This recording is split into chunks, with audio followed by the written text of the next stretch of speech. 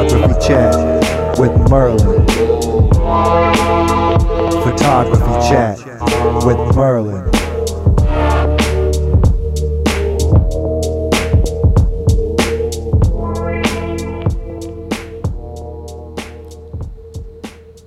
Hey everyone, welcome to another episode of Photography Chat. I'm here with Ian in the studio. We're season 3 and episode 37 something. I can't remember which one we're at now.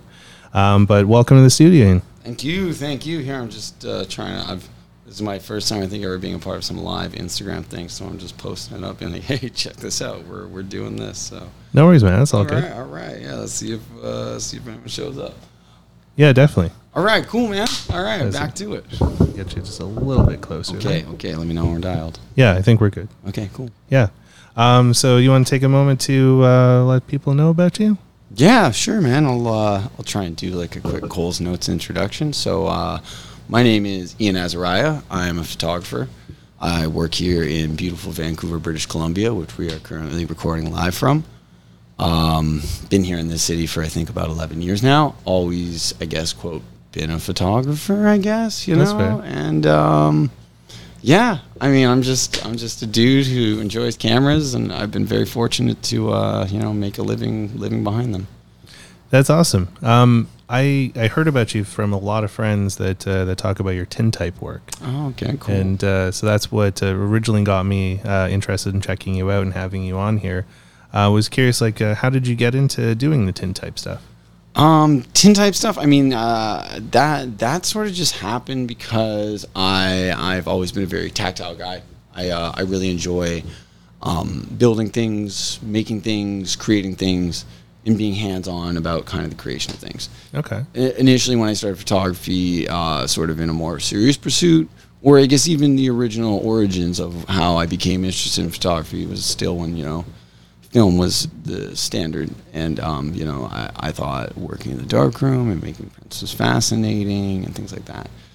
And I ended up going to school, and obviously, as you're probably familiar, being an analog guy, the amount of stuff and space it can sometimes take to do analog. So much, right? So I got done school and went traveling, shot a ton of film, ended up working in photography, shooting for a lot of magazines and doing a bit of commercial work, etc. Okay. And then I ended up finding my way into film. And in film, where I ended up sort of landing myself into and specializing in was the world of visual effects, but not behind-the-scenes visual effects, on-set visual effects work. Okay. And so by that, what I mean, we would set up like cameras that would aid and abet the three-dimensional motion capture process, or I would help out shooting photographs of different textures or actors or props or et cetera, things that would create basically digital assets that could be reanimated for films later. And I was doing this for a number of large films that were taking place around down here. And then simultaneous to doing that, in tandem, I was still shooting as many kind of editorial assignments, portraiture work, and commercial work as I could. And eventually the film thing sort of just became really full-blown for me, 2 years where I was in it and, ended up just working myself up through that department and gaining more responsibility. And, obviously, like I described, the tactility and hands-on factor of photography was really appealing to me, and just in general, just building things and making things and stuff like that. And I do love a challenge, though, and I love learning new things. And so this was fascinating to me to be a part of this world of visual effects and making, and got to experience pretty gnarly things. But what happened was I got contracted to do a film in Texas, and right before the film, when I was supposed to fly down there and begin my contract working for this company, Weta, and I ended up having it kind of cancel on me. And oh shit.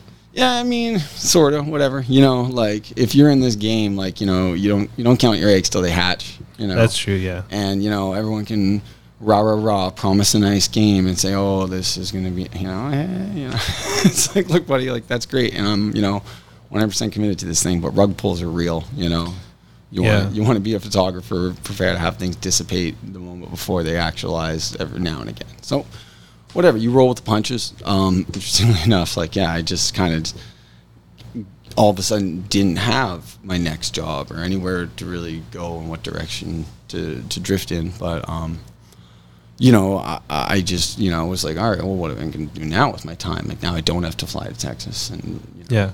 I don't have to go and do this job. And they actually had to pay me a severance package to Well, that's kind of a nice offboard bonus. me. Like, they Yes, still had to pay yes. you, even though you didn't get to do the cool thing you thought you were going to do. Right. Obviously, you know, I would have Yeah. loved to, you know, follow through on the contract and finish it up. But it afforded me that unique combination of, I guess, like time and money, right? Okay. Where all of a sudden you're like, okay, like I got a bit of time on my hands before like whatever, you know, the next thing I'm going to do plays out. And so I decided as a personal project to just kind of go back to those roots because I'd gone so far into the zeros and ones and kind of visual effects world that I was like, oh, well, let's just, you know, jump back to the OG sort of thing.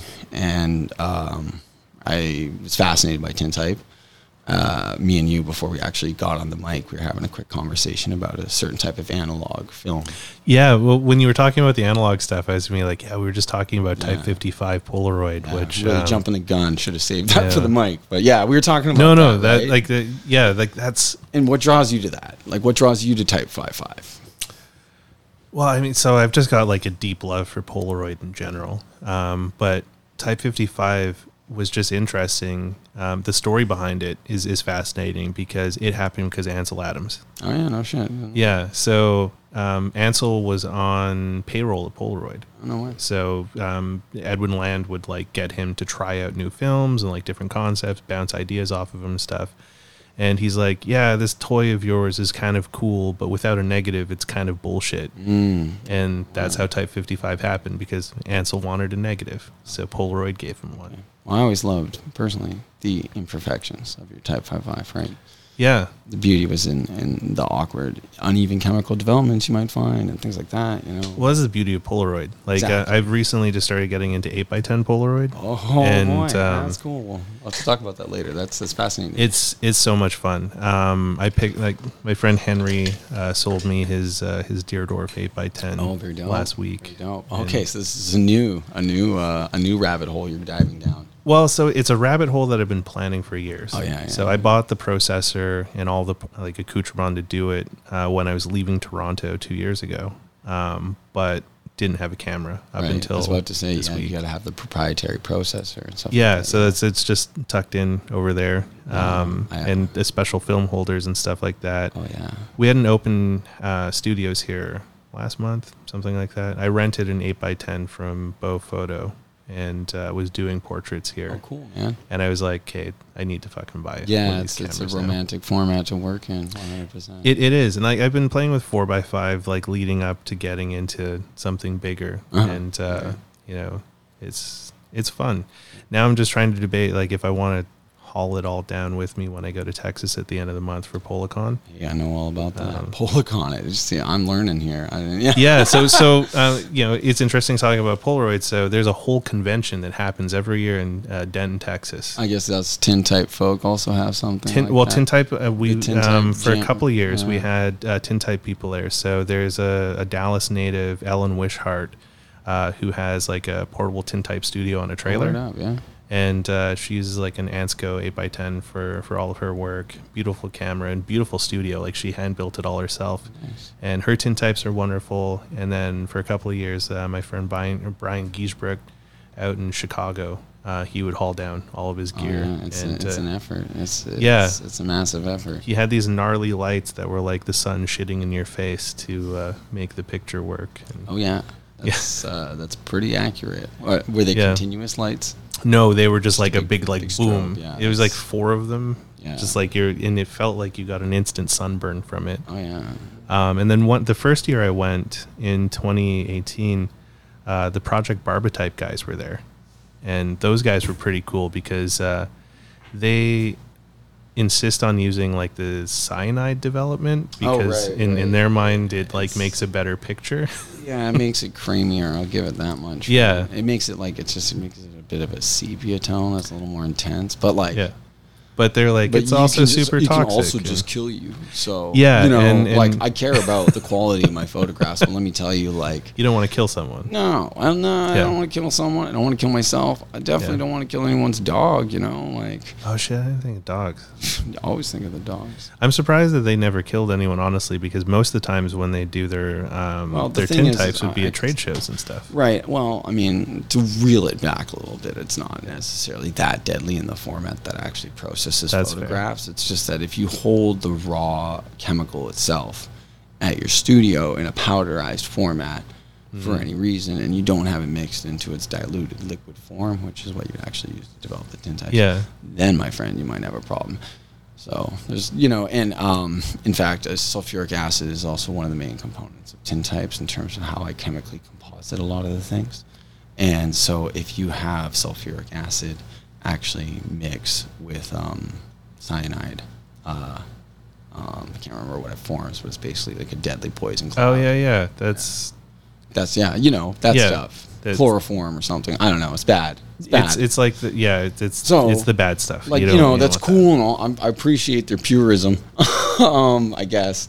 But, like, at the end of the day, like, we're talking about, like, it is such a minute difference if you go and you watch people who do, like, the side-by-side comparisons. I'm like, dude, like, I mean, like, that's cool and all, but, like, you know, I'm Well- just going to, like, minimalize the amount of, like, overhead and risk I have to take. Just, you already have to. Well, and buy a not ton of to be like chemicals. totally ignorant or anything, but like I had one done by Ellen, one done by Brian, and one by the Barbatype guys, and I didn't see a difference. 100%, my man. I do this all the time. I see a lot of them, and I can tell you for a fact, there's never been once where I'm like, oh, you should have fixed it.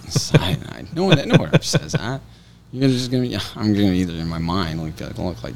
But it's like you get to anyone be who like, shows me a tintype that I shot, though, honestly, number one thing I'm like is like, congratulations. You know, like when I was first trying to start getting into this, I messaged a guy and I asked him. I was like, hey, you know, like, what's up? Like, I'm gonna get into tintype. You know, I was wondering if I can like pick your brain about it, right? And the guy messaged me back a response that I now have personally adopted, where because you get these messages a lot, Yeah. and he basically says to me, he's like, look, buddy, you show me a tintype that you have shot, and I don't care if it's the worst fucking tintype in the world, as long as you personally crafted it, I'm willing to take the time and sit down and talk with you about stuff, right? But like, if you think that like I'm going to take the time to sit down with every Joe Schmo, and then this was, you know, and I, like, honestly, I was like, oh, well, I respected his response at the time as well. I was like, yeah, man, like, if you don't just, I was going to sit down with every single fucking Joe Schmo who like messaged me being like, yo, like, that's gonna be a lot. Yeah. yeah, he's like, look, but like this is, and like I talked with him about it, like, because like I was like, all right, no problem, dude. Like I get my chemicals like in 3 days, and I can have this thing done in 5. Like next day, I'll have some images for you, 100%. And all. I just want to talk, you know, and I just want to pick his brain about like the overview of what I was about to try and accomplish. You know, I wasn't, Yeah. you know, but no, he's a cool dude. Once we bridge that gap and stuff. You know. Anyways, I guess I'll finish too. Especially just tying up how I ended up like getting into tintype. So yeah, I had that situation happen, and I just wasn't in the world of visual effects. I had that time and money bubble, and I ended up, you know, sort of just spontaneously just being like, you know what, hey, like I want to, you know, pursue this tintype thing, which has sort of just been like, you know, floating around in the back of my brain for a bit, but I still like hammered down the world of visual effects that I couldn't like really allocate enough mental space to it. Absolutely. So Yeah. it was gonna be full blown. Although I did have some plans to hypothetically get the chemicals together when I was in Austin to try and start doing it. And in addition, there's a guy who's like a phenomenal portraitist out of Austin who does tintypes. Oh wow, who's that? His name's Adrian. Adrian. I don't know him actually. Okay. I just like he's just a dude out of Austin who shoots tintypes. He has a mobile tintype studio next to a bar called Justin's Brasserie.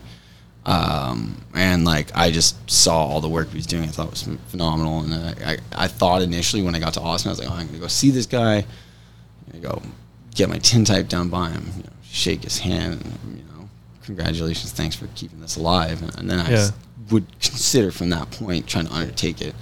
But then once I lost that position in film, I no longer always wanted to Texas. It's just like, well, I mean, like, let's go, let's do this, right? And there's no one else really, like, no one else around was really doing it. Like, in fact, it took over It was like I was like 2.5 years down the road of doing tintypes till I ever saw another human make a tintype in real life. I'd never seen it done. Really? Never. I'd never Wow. seen it done. When I started undertaking the process of teaching myself how to do tintype, I'd never once in real life seen another human make a tintype. You got to come to Policon then. Well, I mean, it's way too late now. Now I'm the guy. That's Now, just the very guy good. Yeah, now I'm the guy where everyone has seen me do it. Since I'm just saying, it's weird because Yeah. you know, like you usually, like, it's like it's a lot easier to learn how to skateboard or BMX if you see other people doing it. Exactly, Stuff you can that, kinda know. see. This other Adrian guy. He was actually a BMXer as well, and Oh, nice. I'm not really so much of a BMXer now, but back in the day, I loved bikes, loved dirt jumps, most importantly, shaping and building things. Right, and he too is like a ex-BMX dirt jumper, and I feel like somehow his images first mitigated their way into my life through the feed of a BMX dirt jump spot that was legendary here in Vancouver that was getting torn down, Oh. I think perhaps. I can't remember where it was, but it was almost a BMX dirt jumping tintype. I think was the first thing that brought me into his world. And then I realized that was more his passion project, tintypes, and he just ran like a portrait studio, and like that was his main thing. That's pretty cool. Oh, it's down there. That sounds like a wild trip getting into the tintypes there.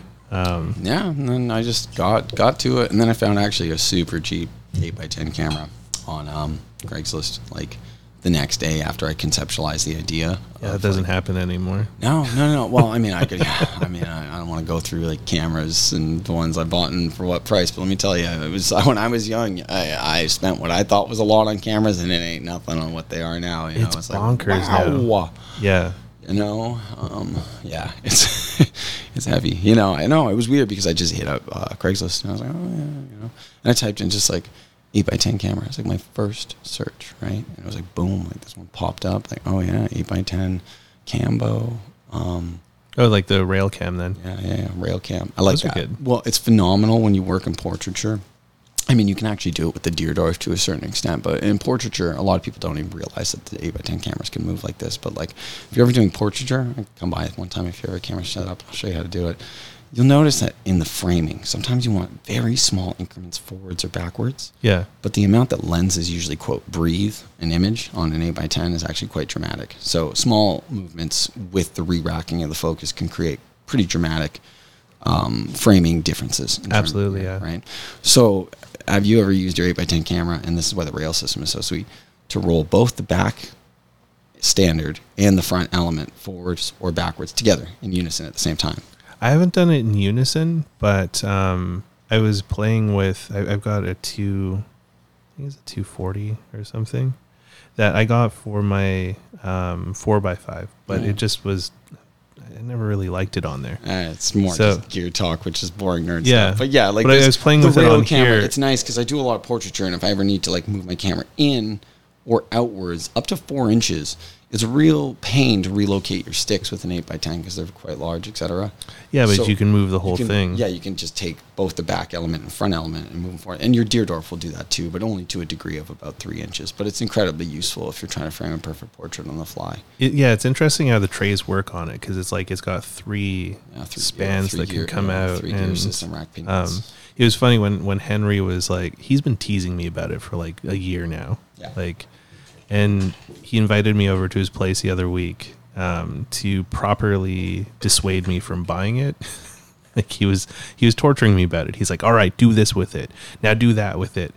See how the knobs feel really rough when you're trying to use them. He was trying to make the experience seem really bad.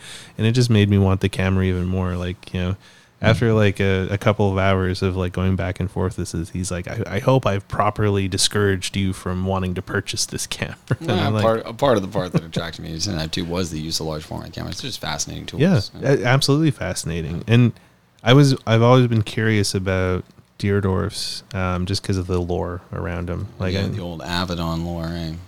yeah, I scratched that itch early in college, and then I realized that in fact a 8x10 camera is nothing more than a box. it's just a Yeah, box. It's just a box. Hey, but that being said, Deerdorfs they're very stylish. They're pretty, and I like the story around it because like Henry was he did a lot of work with like Stan Douglas and Rodney Graham, Dan and Claxton, a bunch of other like folks there, and that was mostly with an 11x14 Deerdorf. which he sold a while back. And that thing looked white. He showed me pictures of it being used. It was on 2 tripods. There's one for the rear standard, one for the front standard. No, you should see these cameras that all these tintypes are building too. I mean, tintypes because you can only contact print tintypes, right? So your capture plane needs to be as large as like the tintype you're about to shoot. So people get pretty nutty with it, you know. People get really nutty with the cameras they build. I think it's really becomes just kind of a rich man's game in a major prospectus at that point. It's not so much just like shooting the tintypes, that's no problem. It's more just like the back end of like, what are you gonna do with all these 2 foot by 2 foot tintypes? You know, storing them. All of a sudden you're gonna need like, oh yeah, you gotta have like entire massive studio spaces or garages like full just to like properly store them. Well, and trophy plate's not light. No, and I personally shoot on like stuff that's much thicker than most tintypes as well. What do you shoot on?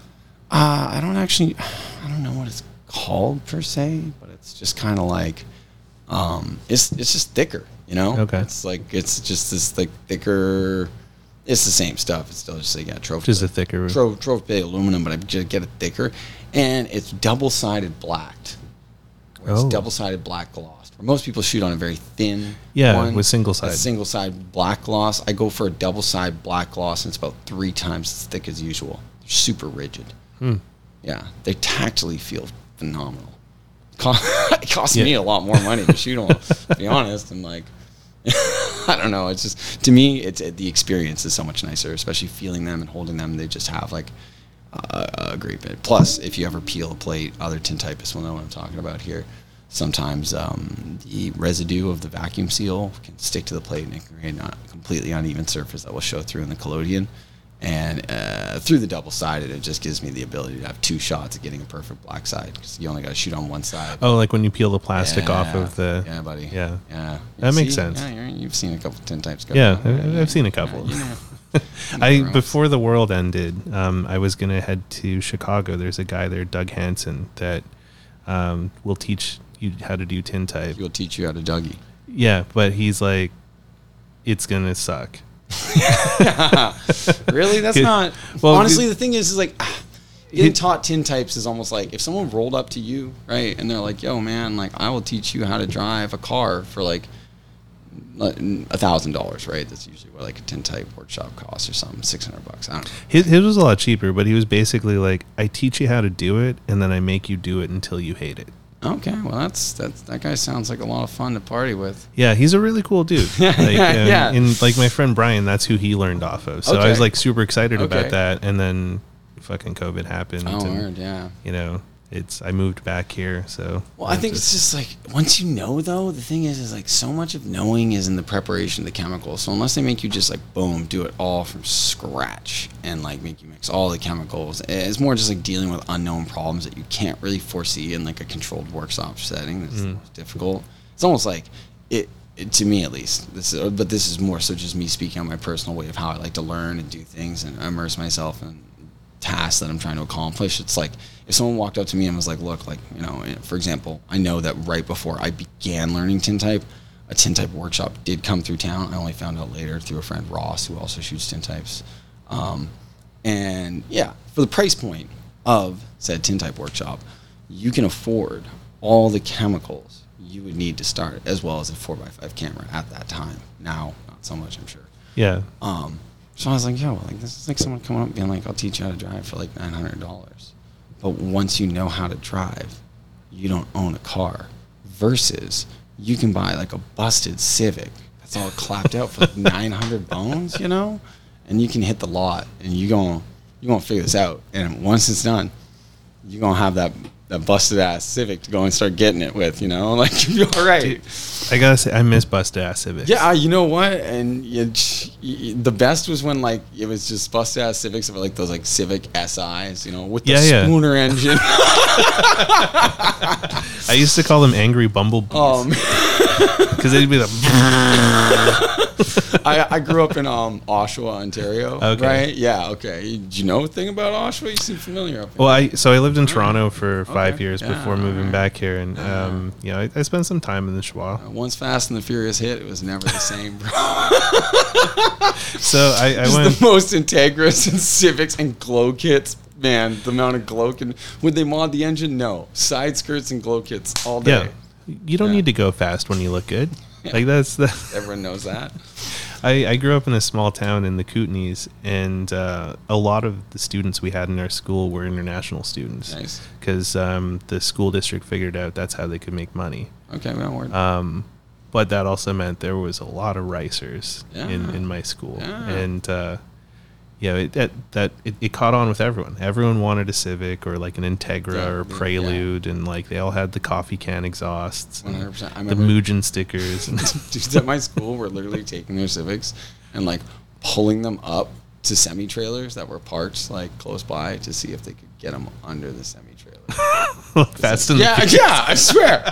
I saw it one day. I saw them trying to nose under. They're like, it ain't gonna happen. Well, yeah, so that was a total like lie. Like that was movie magic because like they made them really low profile, but then also they jacked up the semi truck. Yeah, it's still. Yeah. So it's like- Yeah, I mean, obviously, but like, you know. And that's why they shot it at night too, so it wasn't as obvious that they did all that kind of shit. Like, Try but- and tell that to the smooth brain kids I went to high school with, Yeah, Vin Diesel would never lie to me. Yeah, Like, never. I can't believe how long that franchise has lasted. Hey, I mean, it makes sense to me.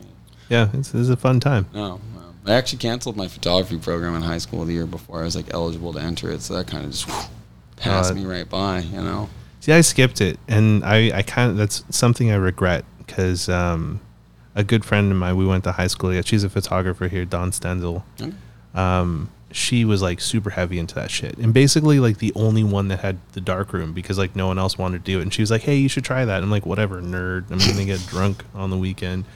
And there's a big part of me that sort of regrets not jumping into that because like, there's like a large chunk of time that I missed out on where I could have spent more time with Polaroid or could have done this or that. Yeah. But I ended up going like the digital route for a long time, and didn't find the analog stuff until I moved to Toronto in 2017. For me, it was just like, just kind of happened to me in a sense where, well, like I was mentioning BMX kids, right? Yeah. Me and my brother liked to, shred bicycles, still do to a certain degree. And, my dad kind of photographed himself, not in any professional sense, but like, always had the camera. This is back in the day where like, shooting photographs, it didn't just fucking happen. You got an iPhone. Like, No, you had to like put work I into had to it. carry the camera, take the shit to Black's Canadian Development Lab. I miss Black's. Yeah, I take it to Black's. These guys would develop the film. I remember one time,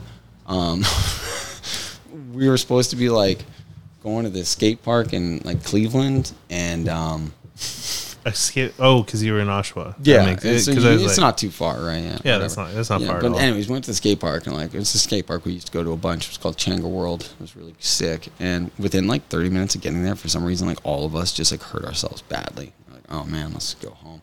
For some reason, on the way home, we hit Pennsylvania, and one of my friends, like Brett or Anthony or something, was like, we were at like, it's like a Matt Simon. For some reason, we were just like, yo, let's just drive to New York City, When you're all like hurt and busted, you're like, let's yeah, go to and New it's York. like, it's like 10 o'clock at night. We're on like, Why not? just listening to probably like some stupid emo music because that's what kids did back then, right? Like Death Yeah, Cab for exactly. Cutie, I don't know, right? Anyways, yeah, It's actually kind of fun. A bunch of skate kids driving to New York listening to I don't Death know. Cab. I don't know. I Actually, like- no. I actually do remember what we were listening to on that trip, and for some reason, it was like a lot of like Wyclef Jean. For some particular reason, we had like a lot of that going on because that was back. in the Wyclef day. was the shit Well, back yeah, then. well, I mean, it's still he holds it down, but like Yeah, I'm he just saying does. that was back when you had them. Anyways, we drove all the way to New York City like overnight for no apparent reason, like parked our car like right near Times Square. We had no idea where we were. I remember like I just thought it was fascinating. I was just like, man, the energy in New York is sick as fuck, like this place rules, and like just like got back in the car and then just like booked it home for some reason because we're like, yeah, we got to stay tight on our timelines, so pretend like we're at the skate park the whole time or something, right? And I had my dad's film camera, just kind of shooting photos of my friends BMXing and being on these road trips. It was like how it started because my dad had these great photo albums, and I remember it was like all of a sudden I used to love looking through them, and I was like, well, shit, like if I don't start shooting photos myself because like my brother got a driver's license, which is what enabled us to do all these hooligan dumb things. Yeah. I was like, well, like, because he used to drive a skate park and he used to shoot the photos, and then like my brother got a driver's license. And I was like, well, if like I want like a continuity of this story, kind of like how you were saying, keep it going. yeah, if you're missing those like immortalized moments, I guess if you want to interpret it like that. Yeah. Yeah, you're just like, I got to keep it going. And so I remember I just like borrowed like one of my dad's old Rebel cameras or something, and like started just like copping film. And so I shot a bunch of photos in New York. I remember we didn't tell him. We just tried to play it off like he'd never gone. And I gave him all the film, right? And I was like, yeah, I developed this fucking film, right? He's like, what the fuck are you doing in New York? Right, so he takes it to blacks, you know. Just like takes it to blacks and gives the film all to them, and like they just like basically take it and go and develop it, and then he like takes a peek at the photos after it dies. Man, like are they trying to make Cleveland look like New York? Like what's Anyways, the truth came out. That's almost like a lost my wallet in El Segundo kind of story. Yeah, there you go. Yeah. It was like, the film told all the lies. It was the facts, but yeah, but it's cool to have like those memories behind it. Yeah, it was sweet, and like I think that's maybe, since you're obviously an analog warrior, and obviously to a degree I am as well. I feel like almost like these days it's almost just what I do professionally. Mm-hmm. It's like I help people have things like I was inspired through my dad's work and my dad's photography, have this own personal photo album that was so tangible. And every time I go fucking home, I can go and look up on the bookshelf, and it'll be labeled chronologically by a year. And I can pull one out, and I can be like, boom, like that's what my bitch ass and all of my friends looked like at that period in time, right? That's it's so cool. easy to just, washes you by so slowly that you don't realize until the gapping of time has occurred. And now, that's literally what I do professionally, is that like I help people have that small fraction of what that's like in their life. Because so many people, and myself included, besides the fact that I shoot tintype, so many people can shoot 1 million digital photographs and have like, yeah, but where do they go? Exactly, and there's just like 1 million posts on the IG. Like, you don't get that same feeling of being like hit with a instant flood memory by like actively going back in your timeline. It's not like a random memory recall. You know what I mean? That's not just like, oh shit, like I just saw that. Like everyone knows what it's like to go home and like be going through their old like closet and you pull out those photographs, and you don't have that expectation of what you're going to see. But when you usually reverse your timeline, a lot of people are like, a lot of people are looking for something. They're trying to find something that's come to their mind already. Mm-hmm. And I don't think you'd have that like random memory recall that's so exciting and so refreshing to bring you back to like untapped memories, unless you have a physical print. And even with something to hold. Yeah. Exactly. Yeah. And so like I think that's fun for me to be like realizing now that I'm just doing that in a professional scale, where I'm allowing people to have these very physical, very permanent, very tangible memories for life. That's kind of like why that's sort of why I like Polaroids. Is I got this SX70. This thing is tricked out for all the radio listeners out there. This one's actually pretty cool. So I'm checking this baddie out. This thing's got a see-through front. A pal of mine in Texas, Zane Pollard. He made this thing for me. I follow some guys who fix cameras on Instagram, and I think it's so fascinating. He might be one of them. Oh, there you go. So Retrospect makes the case, but Zane built this bad boy for me because the SLR 680s only ever came in black. So this is an SX70 sonar with the guts from a 680, and then he put a split prism focus screen in there for like doing the manual focus. Next level stuff, dog. Right now I'm doing a lot of wiring at home. I'm actually building a photo booth from scratch right now. Not an analog one. My ones I currently own are analog photo booths, Model 17 autophotos. I'm fascinated, and I love that format. I love what it puts out. That's the one that you have up at... the one that I have up at Heroes Welcome, yeah. And that's the one where I actually did this mod to it. I'm the first person ever to have done it, which is wild. I couldn't believe no one had ever done this before. What'd you do with it? I cut a hole in the goddamn side of it, and then I put a darkroom bulb on the inside of it, and then I made a window out of what's called Rubyless with only light or photo light safe wavelengths through it. Oh. And there's basically an interior illuminated darkroom safe bulb that allows you to look through a darkroom safe window. And see what's going on. Yeah, man, you can see this whole thing like make the strips, right? Shit. And you can see because what that process is. It's find my light here, losing it. Yeah. So what that is like it's a photo reversal process, right? Where it's actually a giant cine roll of paper, and the way those work is it shoots it through a lens, bounces it off a mirror, and it exposes it directly onto a sheet of paper. Okay. And then very similar to like classic X-ray development chemicals. In fact, X-ray development chemicals can do the job of the developer. It's a color reversal process where essentially I'm just like doing a color reversal. So instead of getting a negative, I get a positive print on a piece of paper. Oh, wild. Yeah. And like it's you know, on my Instagram actually I do have like a story highlight or whatever where it's my the interior of the booth at work and me doing the mod to the booth. But right now I'm doing something different where I'm actually I'm building digitally gutted or digital internal booths that I personally think stay true to the spirit of what a photo booth should be as closely as possible, because you cannot buy it. Where I'm building them, where one, they're strobe actuated, so they pop. I think that's a very important part of the experience. experience. You gotta have pop. Yeah, everyone's repping all these LED continuous lights. That's whack. Yeah, no, I need a pop. I need a slap. So I'm making them pop. I'm making it so they don't have any screens in them, that they have the setback camera that projects itself through a black window that you can see your reflection on. You can have 2 buttons that just make it so it only shoots color or black and white. Those are your only choices. Huh. And it's going to spit out frames that are as close as possible to what I consider like a really acceptable digital strip format of memory creation, just because the paper for these analog photo booths is only made in Russia. Actually, it's the only place in the world they make it. Oh, shit. Yeah, that's become an issue. So, yeah, because I was curious about the paper. So is it positive paper or it's... I'm just looking at these comments, seeing if I... Grossman, 13. I love you too, Emily. We're talking about camera. Next time you're in Vancouver, we can talk about camera stuff. It's an old friend from high school. Word up, I am. What's up, Emily? Yeah. Yeah, so Russia's the only place that you can get. Russia's the only place in the world that makes the paper that it goes inside of these photo booths, and that's become a big issue. You should like email Ilford and be We like, did. "Yo, what's it?" We, as in the community, Ilford was like, "Nah, hook it up." No, not yet. I mean, like, honestly, we can still kind of get this stuff, and it's still sort of possible. It's just like obviously the price is going up on us, and it's really, it's just funny and frustrating. I don't even want to go and launch into the story of how this stuff is acquired now. It's pretty complicated. I got told by somebody else, and I was like, "Wow." Yeah, that sounds a little sketchy. Yeah. Anyways, yeah. So that's sort of another side component of my world as well. Camera guy, like it. That's been fast. Once again, building stuff, making physical hard copy memories.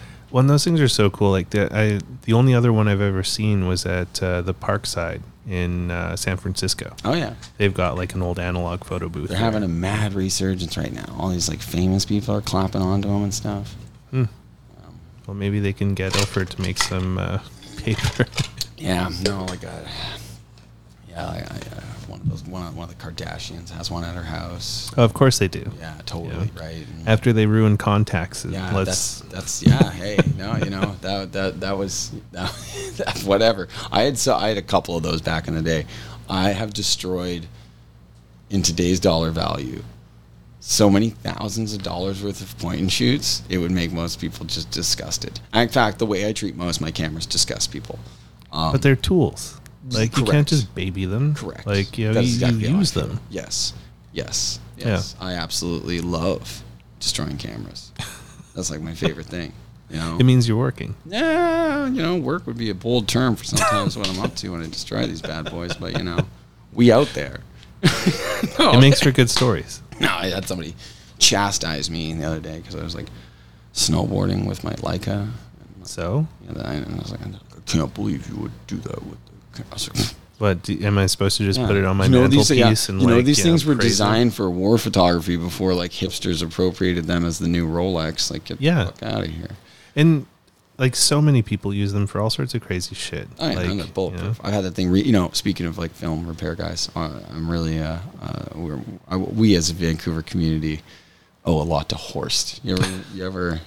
So I've not met him, but I have heard stories about him. Downright ledge. Respect to Horst. I don't think he's working anymore, so you might have a hard pressed time meeting him. Someone was telling me that like they would go in to talk with him, and he'd be like working away, and then on like a screen to the side would just be like the most hardcore porn. Just that's how he got his inspiration, apparently. I mean, honestly, I'm not asking how he does it. I'm just whatever like, tunes you in. Whatever you be up to. I mean, he was cool. He'd always sit down and trade stories. And he's a gnarly dude, man. Like, and he was full of jus de vie. You know what I mean? I liked him. He always just called me Rockstar. I don't know if he. I don't know why he's like, hey, Rockstar. It's like just bring him up like it's just like full of sand, like stuff like that. And he was all like, wow, you did it again. No, he was the guy who like pushed me into buying an M6. So I used to have a Leica CL, which was like, the not Leica. I mean, it's Leica enough for me, dog. Guys, whatever. It says Leica on it. Sure. You didn't have the Minolta CLE, so it doesn't matter. Oh, yeah, no, yeah, whatever. Yeah, it didn't make a difference to me. I just like rangefinders and like. Yeah, they're great. No, just all my heroes were all rangefinder doggos. At the time I was like really big like Brisson, Elliot Erwitt kind of guy, and like I just all the Magnum shooters I thought were ledges, and and all my favorite skateboard photographers use them too. So yeah, well I mean who are your favorite skateboard photographers? Ed Templeton, he's a big one. Ray Barbie, Jason Lee, Raymond Molnar. He's got some really cool stuff too. Yeah. I ran into randomly at a park in Oregon. I was just tripping down the coast in 2015, and the Vans team was there. And I had my Hasselblad with me. Anyways, I ended up taking a photo of, Arto Son. Yeah, that guy's awesome too. Yeah, 100% dog. I just like clocked him because I mean, like, I'm not like good with like, I'm not even good with like famous people's faces, let alone like, like whatever. Like BMX people, I probably like recognize just because like that was like, those were my heroes growing up. But like, I'm not going to clock famous skaters. So I don't really, clock any skaters. But like, I do clock Arto just because I am a big fan of his work, and he was, part of like the quote Leica fraternity. We all like to be. Yeah, exactly. Cliquish assholes. It's like Porsche people, right? Whatever. So with the whole Leica fraternity thing, I never really understood the whole Leica sort of thing until doesn't vibe you. A friend loaned me one. Oh yeah, I had his M3 for like a year. It's like for people who like drive stick shift cars. Dude, I was kind of angry about it because I'm like, now I need to fucking buy one of these. No, I lent my friend one for like a year, and he returned it, and the lens was trashed.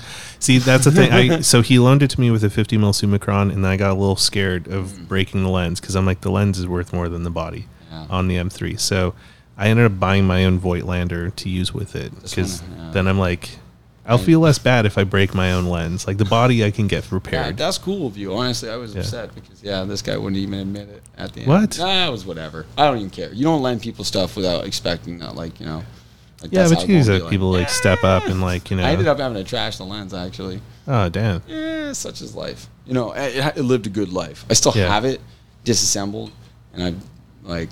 You should frame it. Yeah, that'd be kind of cool actually. Yeah, and then just like put whatever you're afraid the cost of friendship. Whatever, man. Yeah, no, because that's the thing. It's like it's cool that somebody like you want, because they are so stupidly unobtainable now. They kind of are. Like I personally, if I was like approaching the world of photography at this junction in time, like that was my congratulations to myself for feeling like I had become like a adequate professional photographer. Right? It's like after I managed to like absolutely tooth nail like scrap. I think we were discussing that outside earlier. Yeah. Like after I'd absolutely like. Quote, I think the kids call it bootstrap my way into a situation where like, I was like, all right, word, like I got like a couple lenses and a computer, and it takes so much overhead to just get going, and like meanwhile it's like no one's even paying you nothing when you're starting, and it's a tough go. Yeah, totally. Yeah. And like I remember once I felt like I like by no means like retrospectively speaking like was I like doing like phenomenal, but I was just like I always wanted an M6. Just because that's what all the ledges were repping, right? And like with the red dot. Yeah, I can live without the red dot. That doesn't bother me at all. But what I did want a TTL because I'm all about ergonomics, and that thing shoots so much better with its perfectly flush dial to the front plate. It's a beautiful camera. Having a recessed dial. Anyways, found one for like $1,200 on Craigslist, and like at the time just like had the money, and I remember I had bought in like. Maybe like earlier that year or the year before, like a Canon 7D, right? Just as like my, jump start camera, so I could sell that and get a Mark 5D or whatever. Anyways, I remember I had to pay like $1,600 for that 7D. And then I got this M6 for $1,200, and now like in the future that just blows my mind. I'm like, whoa. Yeah, they're going for like a cheap one's like $3,600, but like average is like 42, $5,000. Like yeah, it's the TTL, so like 5G fucking stays all bonkers. day, and you're like, oh, they're nice cameras. Don't get me wrong. Hey, I mean, like, if I was better off when I was younger, I probably would have bought an air-cooled Porsche while I was at it too. So whatever, you know, that's the way it goes. Yeah, you can buy a house with it now. You know, there's this one saying that somebody said where, oh fuck, it's so accurate. Where they're just like, look, I'm just waiting for my income to catch up with my taste. I like that one. That's a really good one. I know you have a time-sensitive thing here. How are you doing for time? I'm just trying to go and pick up a Tacoma because I don't even know where my phone is. It's Somewhere around here. we're 6:07 right now. Yeah, we should be all right. I just got to go to Delta. I'm just like, Okay. this guy should be chill. No, I got to pick up a Tacoma because I have built, for all radio listeners out there, a very complicated, complex cedar cabin on the back of my Tacoma, which has actually just been featured in a book, which was gone to press and is shipping as of like today. Now that I think of it, Like a tiny home book or something. yeah. This guy was like a Oh. legend of the tiny home books, not just like some like hashtag van life shit. This guy's like, his name's Lloyd Kahn, and he's like owns like a publishing house called Shelter Publications that's been publishing books since like the 60s or 70s. Okay. All on like really unique construction and builders. I think one of his most famous books is called Half Acre Homestead. Then he had this book that was published in I think about 2003 or 4 called like Tiny Homes on Wheels. Mm. And like I think that book was like incredibly instrumental in like inspiring people to do like a bunch of DIYs. Anyways, he's a legend. And like I submitted our build to him and he put it in his book, which is a huge, in my opinion, huge honor. That's incredible. And I consider that like a massive just like accomplishment. I think it's just sick. I'm stoked about it because that took a lot of like love and effort from When's that coming out? It's out now, I guess. You can go on Amazon, buy it. It'll ship to you. It's called Lloyd Kahn's Tiny Homes on the Move. Yeah. I don't know. It's the most recent one. Okay. It's got Lloyd this Kahn. like picture of like a sick Jeep with just like a sheeter singled kind of tiny home built over. It's like because it's like a convertible Jeep and they built it up over the cab. It's sick. This guy. That's cool. This guy's there's just a bunch of cool people. My friend's Kyer in it because she built like this amazingly beautiful like tiny home on the back of an International truck, and she lives up in Squamish. I think I've ugly seen truckling. I believe think is I've seen her that one on Instagram. Yeah. She Yeah. kind of went blew up on TikTok as well. Yeah, or yeah, whatever. yeah. I don't really love like the idea of like trying to be internet famous or Instagram or TikTok or any of that shit. It's not No. really my vibe. But right now my goal for the year is to be dumber. That's like my goal. That's a good goal. Oh, it is. I overthink a lot of stuff, and I'm like, I'm very analytical, and like, I mean, shit, I shoot so many photos, and I never show anyone. Sometimes I just like drop photos, and I'll have so many people say many lovely things about it. Like, Yeah. oh, I love this. I wish and that was one of my goals this year. I was like, you just gotta be dumber, man. You just gotta like not think about things. Just Sometimes you just gotta shoot for you. yeah. Well, Yeah. sort of. Me being dumber, I feel like my goal is to think less and just share more, just because I feel like it's my overthinking just sometimes limits me from just being like, yeah, sure, I'll put this out. I have no idea what overthinking's like at all. Brutal. I think a lot. I struggle with that one a lot. That's a tough one. It's some getting out of your head sometimes is a lot of work. Yeah. Sometimes that's a big thing. And some people are different, So yeah, that's what's up, man. Anyway, so that's I guess I don't know. It's a meandering conversation, but that's me, I guess. Yeah. I mean, you got any pointed questions to fire at me before I No, feel like I think this is a good spot here. Yeah, it was well, interesting to learn more about you and like. you should come out for a tintype. I'll update your collection. Dude, I would love that. Yeah, come through. Yeah. Come through. Definitely. On the house, smash it out for you. You can. Actually, I guess if you've made it this far, thanks for listening. Yeah, absolutely. Yeah. Well, whoever's out we there. we can do a swap. I'll do your 8x10 Polaroid. Okay, and cool. then You can literally, if you know what though, you probably need a shuttered lens to do it. You don't use shuttered lenses in tintype. Oh really? Well, You do. I mean, you can. You don't I mean, need I to. shoot it all in studio, so I expose with strobe and stuff, and it's so low sensitivity, like 0.5 ISO or less. that. Most of my lenses are what they call barrel lenses. Yeah, so And there's like, no I just shutter. put like a hat over top of it, pull the hat, trigger my strobe, cap the lens again. But I'm sure like you guys would probably require. Yeah, that's good. Shutter and all Yeah, that. yeah. No, I assisted a guy who used to shoot a bunch of 8x10 Polaroid. Not for very long. I'm trying to remember his name. I remember he shot Britney Spears, and this was like back in 2004. I was living in Chicago. Oh, trying to remember this guy's name again. I remember he like drove a Porsche. He was a funny guy. His studio was right on Chicago Avenue next to this bar called the Leaky Faucet, which I remember I used to have to go to underage with my ID because that's where photo assistants like met would go hang out. photographers, and I was like, I just was trying to figure it out, you know. And then I don't know how deep of a photo nerd you are, but 8x10 Polaroids remind me of this one guy's name's Paulo Reversi. No, I haven't heard that one. Paulo Reversi. If you like 8x10 Polaroid, let me tell you want to tuck into this guy's work. This guy is the god of 8x10 Polaroid. I'll definitely And check that. he shoots with a 500mm Dagor lens predominantly. Beautiful soft stuff. Whoa. But yeah, he sold a book, or he sold a limited edition print of like 1,000 of this book called Studio by Paulo Reversi. And it was a phenomenal presentation where the book was like a Taschen book or something. And every time you turn the page, I don't know if the new Impossible Polaroid projects are like this, but usually the way a Polaroid would be presented back when Polaroid made them, there's like a black casing that would go over it that would feed it through the processing machine. Yeah, so there's still that. You put the frame in with like the dark sheet, Right. and then it pokes at the bottom of the film That's holder, right. and then you pull it out. And does it feed out and you like open the black thing as a book to reveal what the image is? Not anymore. So it used to be peel apart like that. So that every single page in this book, when you opened it, was pure black, and it was like you peel the page open to see the Polaroid beneath, and every single page had its own peel and reveal. That's kind of fucking cool. I ended up like saving that book for a short period of time, and then I got done backpacking in like Asia when I graduated university, and got done doing photo assisting, and I had a ton of film because I just didn't have the cash yet to like buy myself a digital camera, and I needed to like digitalize all this shit, and I ended up selling that book on Amazon for like, oh god, I bought it for like $160 and I sold it for like 2 G's. Holy shit. Yeah, this was like 3 years later. I checked how much they're worth now, and I don't even want to talk about it.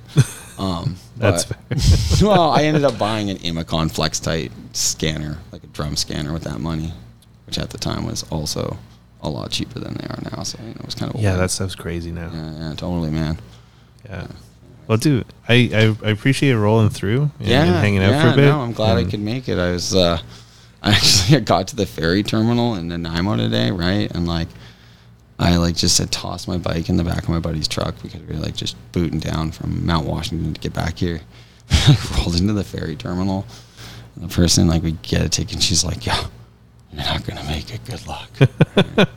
But then you did. Well, no, I just like looked at I forced my hand, I just looked at my friends, and I was like, okay, as soon as you like just went whatever lane they tell you to go into, I was like, pull up and then stop, but stop and leave like 6 feet from your nose to the next car. And then I immediately got my friends to just jump out. We just ripped my dirt bike's like street plated. It's like an enduro bike or whatever, right? So I just ripped the motorcycle out of the back. Just like rode over to the motorcycles always get on the ferry. There's no such thing as a wait for a motorcycle. So I just had a motorcycle back home. I was out of gas too, and I ended up scoring some gas off like a Harley rider. So it was a real mission to get here. I got a shower in and made it just in time to be slightly late. So thanks for having me though. No, dude, definitely. Yeah, it was a pleasure coming on, and it's always nice. It's always weird when I just end up just having to talk about what my life has become. I don't ever think about it too much until these things happen. That's why I like doing this thing, is just like learning more about people and like, what got them into it, what makes them tick, versus like talking about the gear and stuff like that. We did that like, too. Well, a little bit, like, it's hard to escape the gear talk sometimes. A little bit, yeah. Especially when you're in the world of just like, beautifully constructed instruments, Well, they are. They like, that's kind of why I like shooting the old stuff, is like, it feels a little different. Yeah, it's nice. Which is kind of nice. People like it. Stay away from that stuff though, people. Yeah, unless you don't hate want money. it. It's terrible. It feels terrible. Yeah, it's awful. Don't do it. It's not worth what you're going to spend. But But yeah, thank you so much again. I'm going to let Mr. Mocha walk us out here. All right, extra. And yeah, next week, hopefully, Ray Barbie is going to be on. He said he confirmed a while back, but he has not reconfirmed. So next week will either be Ray Barbie or it'll just be me saying, sorry guys. We'll catch you another time. So till then, I hope you have a good week and stay out of trouble and just don't be a dick to each other. All right. Thanks, everyone. All right. Does that make us out, or are we on the live internet, or what's going on?